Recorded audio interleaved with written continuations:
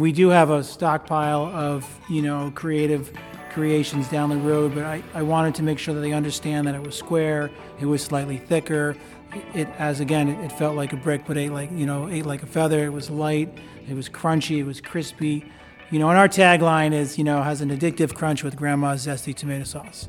How did a veteran chef from the prestigious French Laundry wind up making two different styles of pizza north of San Francisco? A business decision, sure, but also a lingering curiosity that took him down the rabbit hole of flour, fermentation, and hydration. The story of the artisan wood-fired pie and the square slice that have come to define the farm shop pizza experience in Marin County. That story, straight ahead.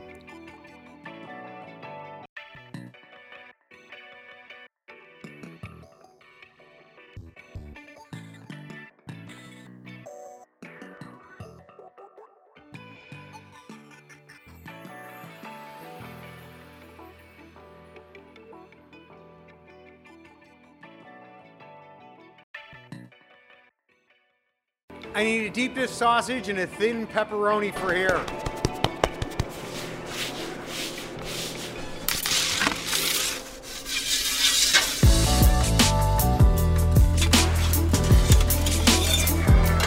This is Pizza City, the podcast dedicated to the art, craft, and passion behind some of the world's greatest pizzas. I'm Steve Dolinsky, author of Pizza City USA and founder of Pizza City USA Tours in Chicago.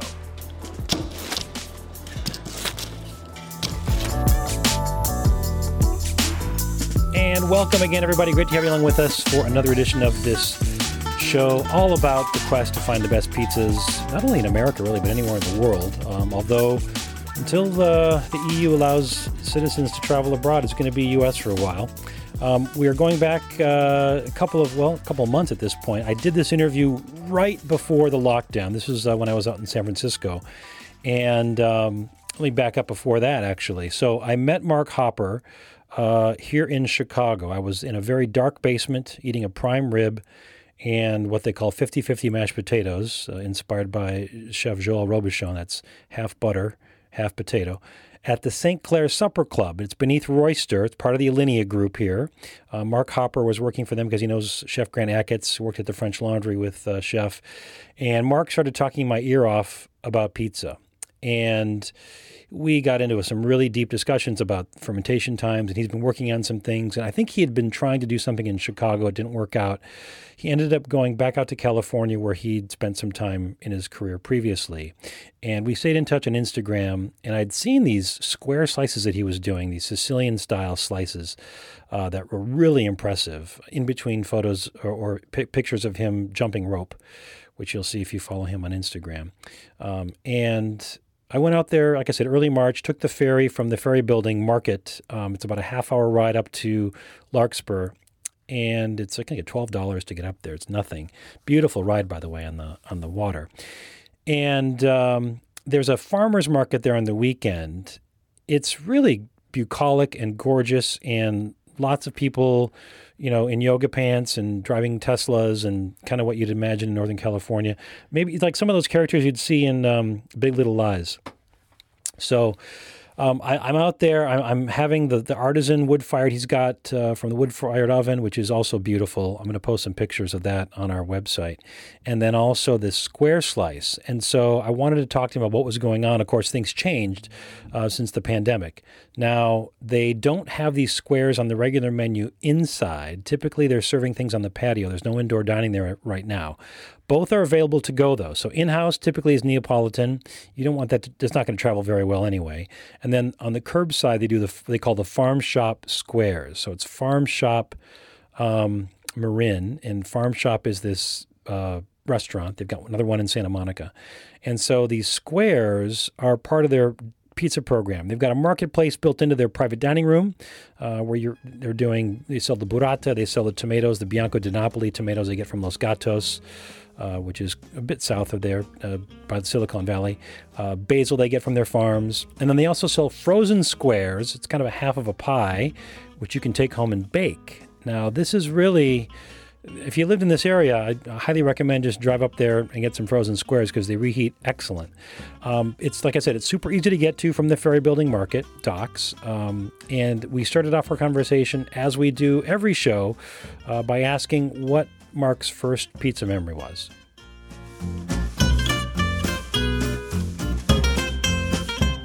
First pizza memory probably goes back to childhood. Every Friday night was pizza night, and then I took that to, when I was with Thomas Keller, I took that to Bouchon. Every Friday night we were doing family meal was pizza, and that was our thing. And where was your childhood, by the way? In New York. I was born and raised in New York. So, New York pizza, the New York slice. Ironically, we kind of, our family meals was Sicilian based or thicker, or now the pan pizza, Detroit style, whatever you want to say. When I was with Thomas Keller, we had a bakery in the restaurant. I never went in there. I went in there to eat bread and eat pizza. I never really considered myself a baker. And then when we were putting together Farmshop 6 years ago with Chef Jeff Sicilian, he took me to Una Pizza Napolitana in San Francisco. He says, "You got to check out this guy. You're gonna freak," and and freak I did. So that was about 7 years ago. So it's been 7 years plus that I've been kind of on that obsessive path of kind of just chasing down, initially what others were doing, just trying to tap into what they were doing. But the cool thing about pizza is you kind of bridge the gap, and at some point you really discover what you're capable of doing through the camaraderie of the pizza community, the podcasts like we're doing, and things like that.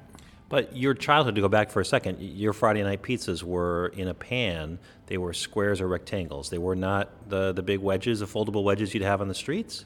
They were a little bit of both. We had Dino's Pizzeria in Pleasantville, in Thornwood, New York, where we used to get, we'd get a couple of New York style pans, the pizzas, the thin ones, the big round triangle slices, and then I always, for some reason, like the Sicilian. I don't know if I viewed it as more, when you're a kid, or not everyone was into that, so there was a lot of those. Or you associate it with home and with your family. Yeah, exactly.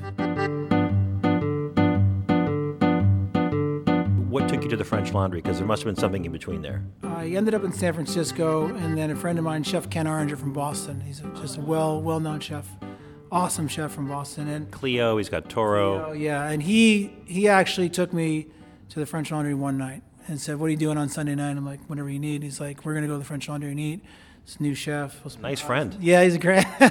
So, I went there, and that was, I think, 1994, 1995. And at that moment, I was cooking for, a substantial amount of time, but I wasn't thinking. I realized by eating there that I was cooking, but I wasn't thinking. That guy was thinking of every step, every moment of your experience was thought of repeatedly to bring it to a level that the highest level it could be on that given day. And, I spent the next couple of years trying to get back to get in that kitchen, and I got in that kitchen and spent about 12 years total time working for Chef Thomas Keller. How difficult was it to get into that kitchen? It's actually harder to leave than it is to get in, ironically. I was very, very lucky. I walked into a kitchen with Chef Grant Achatz, Chef Sicilian, Chef Corey Lee, Chef Eric Ziebold, Chef Phil Tessier. Just so restaurants like Binu and Alinea you've mentioned there, and yeah. Yeah, so a lot of the top guys that we see today, who are under that Thomas Keller mentorship, was this very special time. In addition, that was a time when Chef Thomas Keller was in that kitchen every single day. It was French Laundry, and that was it. So I can imagine you're learning about the technical aspects and the service aspects of cooking, but you're not really focused on bread and fermentation and the kinds of things like in pizza, are you? No, not at that time. But I think what you learn, subconsciously is the process of everything and how to evolve, how to continually get better. And, if you look at the French Laundry book, I think there's a section on butchering salmon and how much he loved to butcher salmon because it was that opportunity. It wasn't, I have to do this again. It's like I have an opportunity to improve on this again. And it's very, very humbling, just as the whole pizza world. I equate pizza and swimming. Swimming looks very easy to those that put in the work and practice it, and the same with making pizza. So you were there for 12 years. What happened after that? I opened Farmshop. I left there. Here in Marin. Here in Marin. I spent a year in L.A. working at the Santa Monica Restaurant and Market. And then Chef Jeff and I spent about a year and a half here opening this, getting this to where it was. Did you have the wood burning oven then, and you're doing Neapolitan? Yeah, and that's to just to back up. That's why he took me to Anthony's, because he wanted me to. Part of being in this center was that they wanted to offer pizza. Well, and it's interesting because at that time, based on just conversations I've had in this area, Flour and Water started about 10 years ago doing Neapolitan. There was a Neapolitan wave kind of sweeping across the country, but certainly out here on the West Coast. And so when you say you went to go see what Anthony was doing at Una Pizza Napolitana, that was kind of the cool new thing to do in America, was this Neapolitan pizza, right? It was the cool new thing, but Anthony's also been doing it since 1996. And the attention to detail and the commitment that he made and still makes to take it to such a level, that's what really attracted me.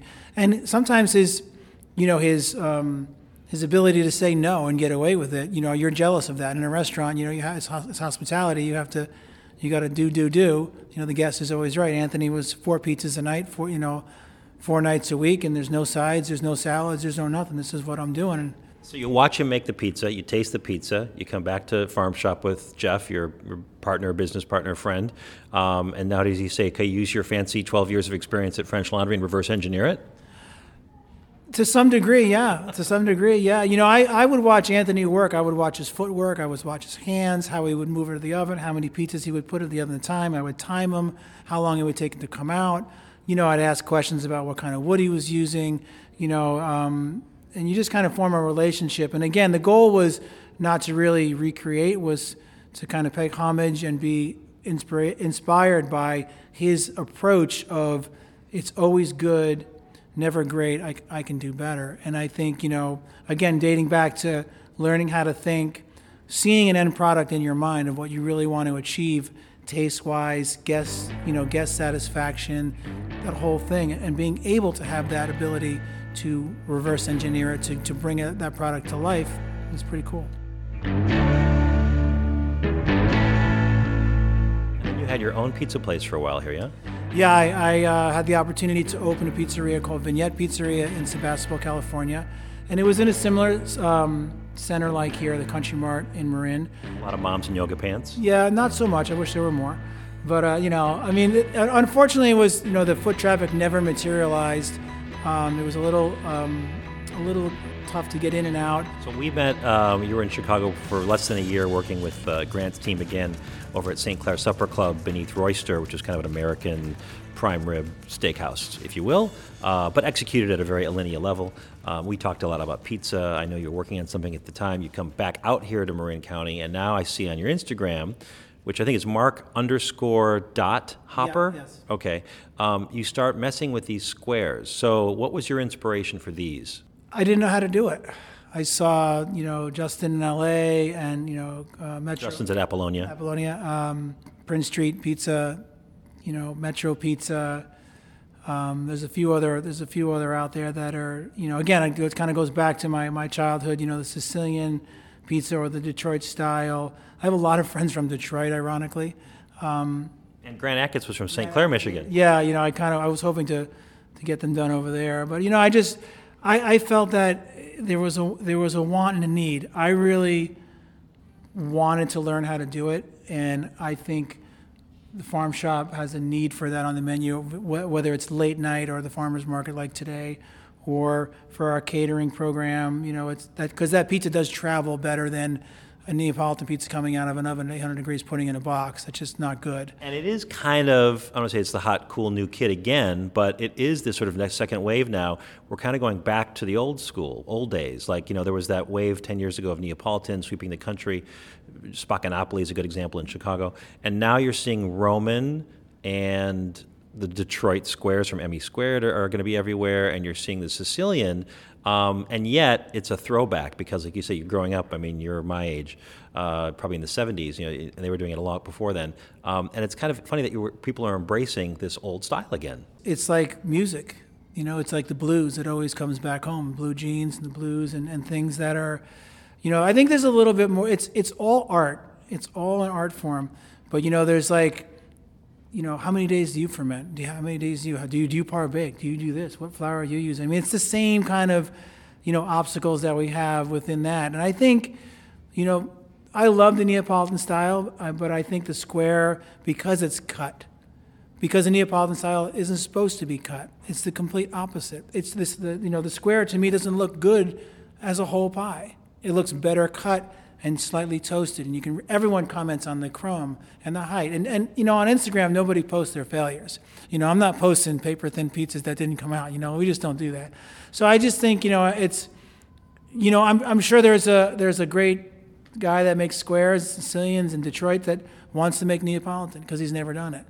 And it's just that having the ability to go out and do it and to cover more ground. I think, also, so in a place like this where we have a 35-seat bar late night, you might be more inclined to have a square of pepperoni or cheese or eggplant and a half a beer or a glass of wine than a full pie at 10:30 at night. Oh, without a doubt. All right, I'm going to ask you some specific questions about the pizzas in our next segment. We're going to take a quick break. When we come back, we're going to keep talking with Mark Hopper here at Farmshop Marin, about 30 minutes north of San Francisco by ferry.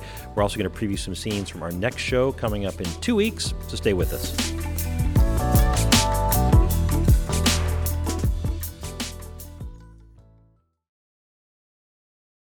Welcome back, everybody. We're talking with Mark Hopper here, executive chef, partner, consultant, if you will, at Farmshop Marin, where he worked several years ago. He's now back, and he is working on this pizza program. He's about 30 minutes north of San Francisco by the ferry. I took it this morning on a Saturday morning. It was like $12. You're here in 30 minutes, and it's right across from the ferry landing, and there's this kind of a cool little shopping mall area, if you will. There's a Bel Campo butcher, which is kind of nice to have, and is it Hog Island oysters, too? Hog Island, yeah. They're opening up at the end of the month. Oh, great. Okay. So we talked a little bit about the two kinds of pizzas you're doing here, Neapolitan in the wood-burning oven, and then a sort of a Sicilian. Although I don't know if you want to call it Sicilian or Detroit or Northern California square. But let's talk about the Neapolitan first. That's the first oven you see when you walk in, 850 degrees or so plus Fahrenheit. Anything unique about this style? Obviously, you said you initially saw Anthony from Una Pizza Napolitana make these. Yeah, I mean, we don't follow any of the DOP rules or anything like that. We do use the double O. We use a Biga. It hits the refrigerator for a little bit of some fermentation, some cold fermentation, which brings a little bit of flavor. The wonderful thing about being here, like we touched on earlier, is the product. We use the Napoli tomatoes from Los Gatos. We use local buffalo mozzarella. We're using the produce from Jackson Family Gardens, which is, very close. So that does tend to bring it to, another level. But, we don't even call it a margarita on the menu because we don't want to be under that umbrella. But it is basically what it is. We call it a California tomato, local basil. You got a beautiful leopard spotting on the outside of the cornicione, soft, pliable, chewy. You could use knife and fork in the middle, although it wasn't as wet as I thought it was going to be, despite the fact that there were pepperdew peppers on it and there was onions. I think I had charred onions on mine, and an egg. Yeah, nice breakfast pizza. Yeah, well, it's Saturday. Let's talk about the square. You said kind of inspired by your childhood. You want to do something different. This is a big challenge for you, right? I'm guessing lots of R&D. Yeah, I've been doing it for about, pretty much every day for 3 months. From different types of flour, different types of methods, listening to your podcast, calling Chris Decker in Vegas, and just kind of looking at pictures on Instagram or on the internet menus and Prince Street and calling Ken Forkish and just kind of reverse engineering and then trying. I'm not a baker. I'm not a baker at all. I'm a chef.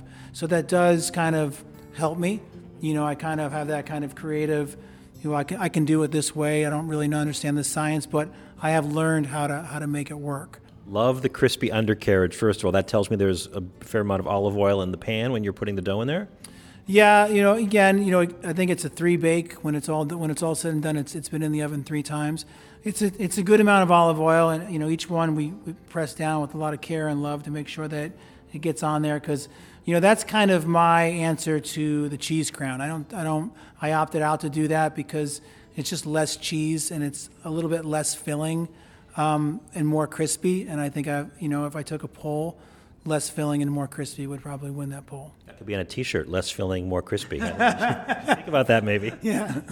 Okay, so then the dough, so tell me about this process. You make the dough, you get like a bulk fermentation, or do you push it into the pan and let it rest overnight? Like D'Amato's in Chicago will push it out into the pan, top it with cheese, and let it proof overnight.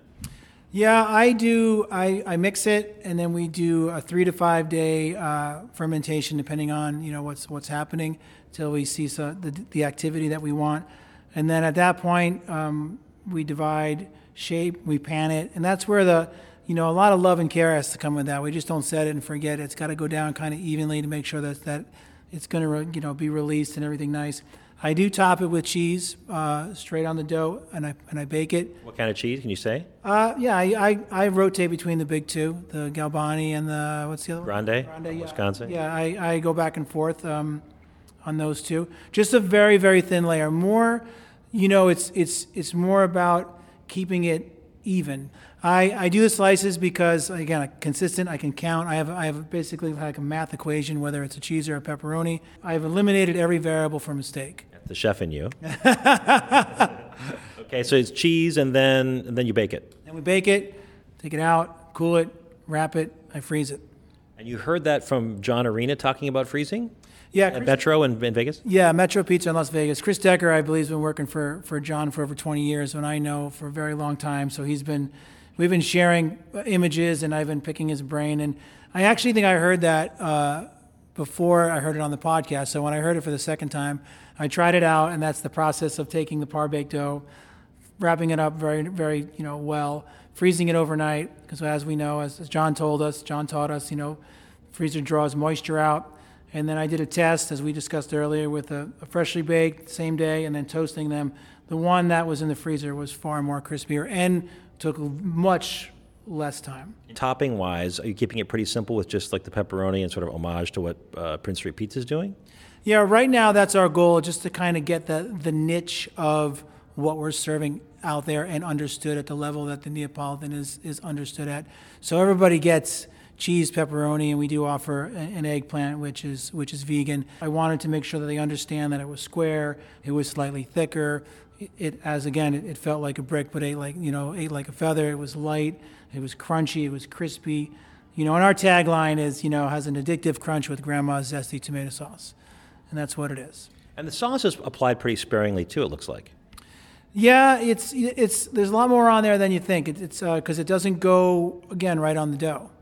And even that's a deep dish trick, by the way. That's the cheese protects the dough from the sauce. Yeah. So and then when we do our final stages, there's actually an additional layer of cheese between the sauce and the dough, just to kind of, again, really, really emphasize that crispy, light texture that is addictive.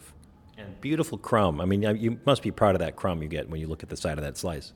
I am now. It's like I tend to stay right in the moment and just enjoy where we are and take feedback and corrective criticism in my own kind of due diligence to take it to another level. And we really want this to be something special. We want it to resonate with our staff and with our guests. So when people are wondering what to get, whether for dinner on any given night, that they can just say, let's go there and get that. It looks like you finish it with a little bit of pecorino romano or something. Yeah, just to give it, that was Parmesan on that one. I do kind of vary. Sometimes I'll do pecorino romano. You had a little bit of our version of Mike's hot honey. I was making that honey like 6 years ago. Yeah.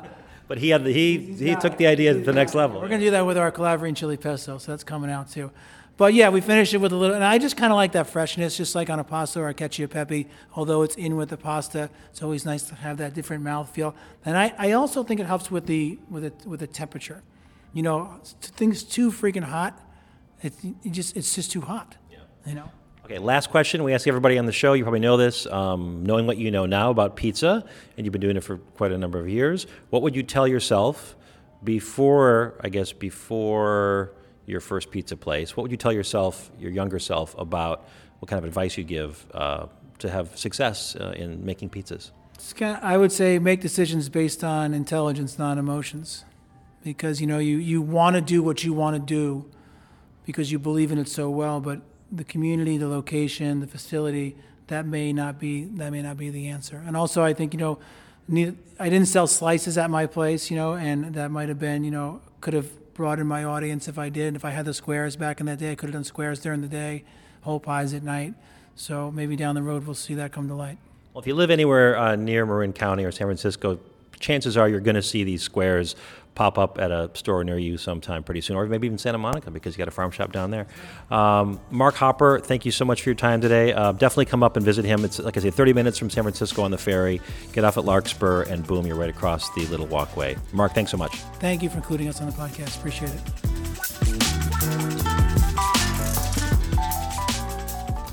Coming up in 2 weeks, a pivot in Chicago from an artisan pie to a Sicilian square. Square is definitely something that's not indigenous to Chicago, so we're super excited to bring in a new style for the city because it is such a pizza city. I think we deserve it. We started R&Ding it about 2 years ago. It originally started as our family pie, and then it kind of moved into a place where we were really happy with it and we wanted to share it with the public. We'll have the story of the just opened pizza, fried chicken, ice cream here in Chicago. That's in 2 weeks on July 31st. Remember to subscribe to the show on Apple Podcasts, and please rate us. I'd love to hear what you like or dislike about the show. We are at Pizza City USA on Instagram, and our website is pizzacityusa.com. We're back up and running the tours every week, 3 every weekend, 2 by foot, 1 by bus. Check them out at pizzacityusa.com. I'm leading the bus tour typically about every second or third week. Sign up to be on our mailing list if you want to know about deals and just sort of information and special events over at my website, stevedolinsky, that's with a y.com. Bureaucratic wrote and performed our theme song, and just a reminder, stay safe, everybody. Wash your hands, don't touch your face, keep social distancing, please keep that damn mask on, and keep your favorites afloat in the pizza world during the pandemic. Tip heavy also. Thanks for listening, everybody, and here's wishing you an optimal bite ratio always.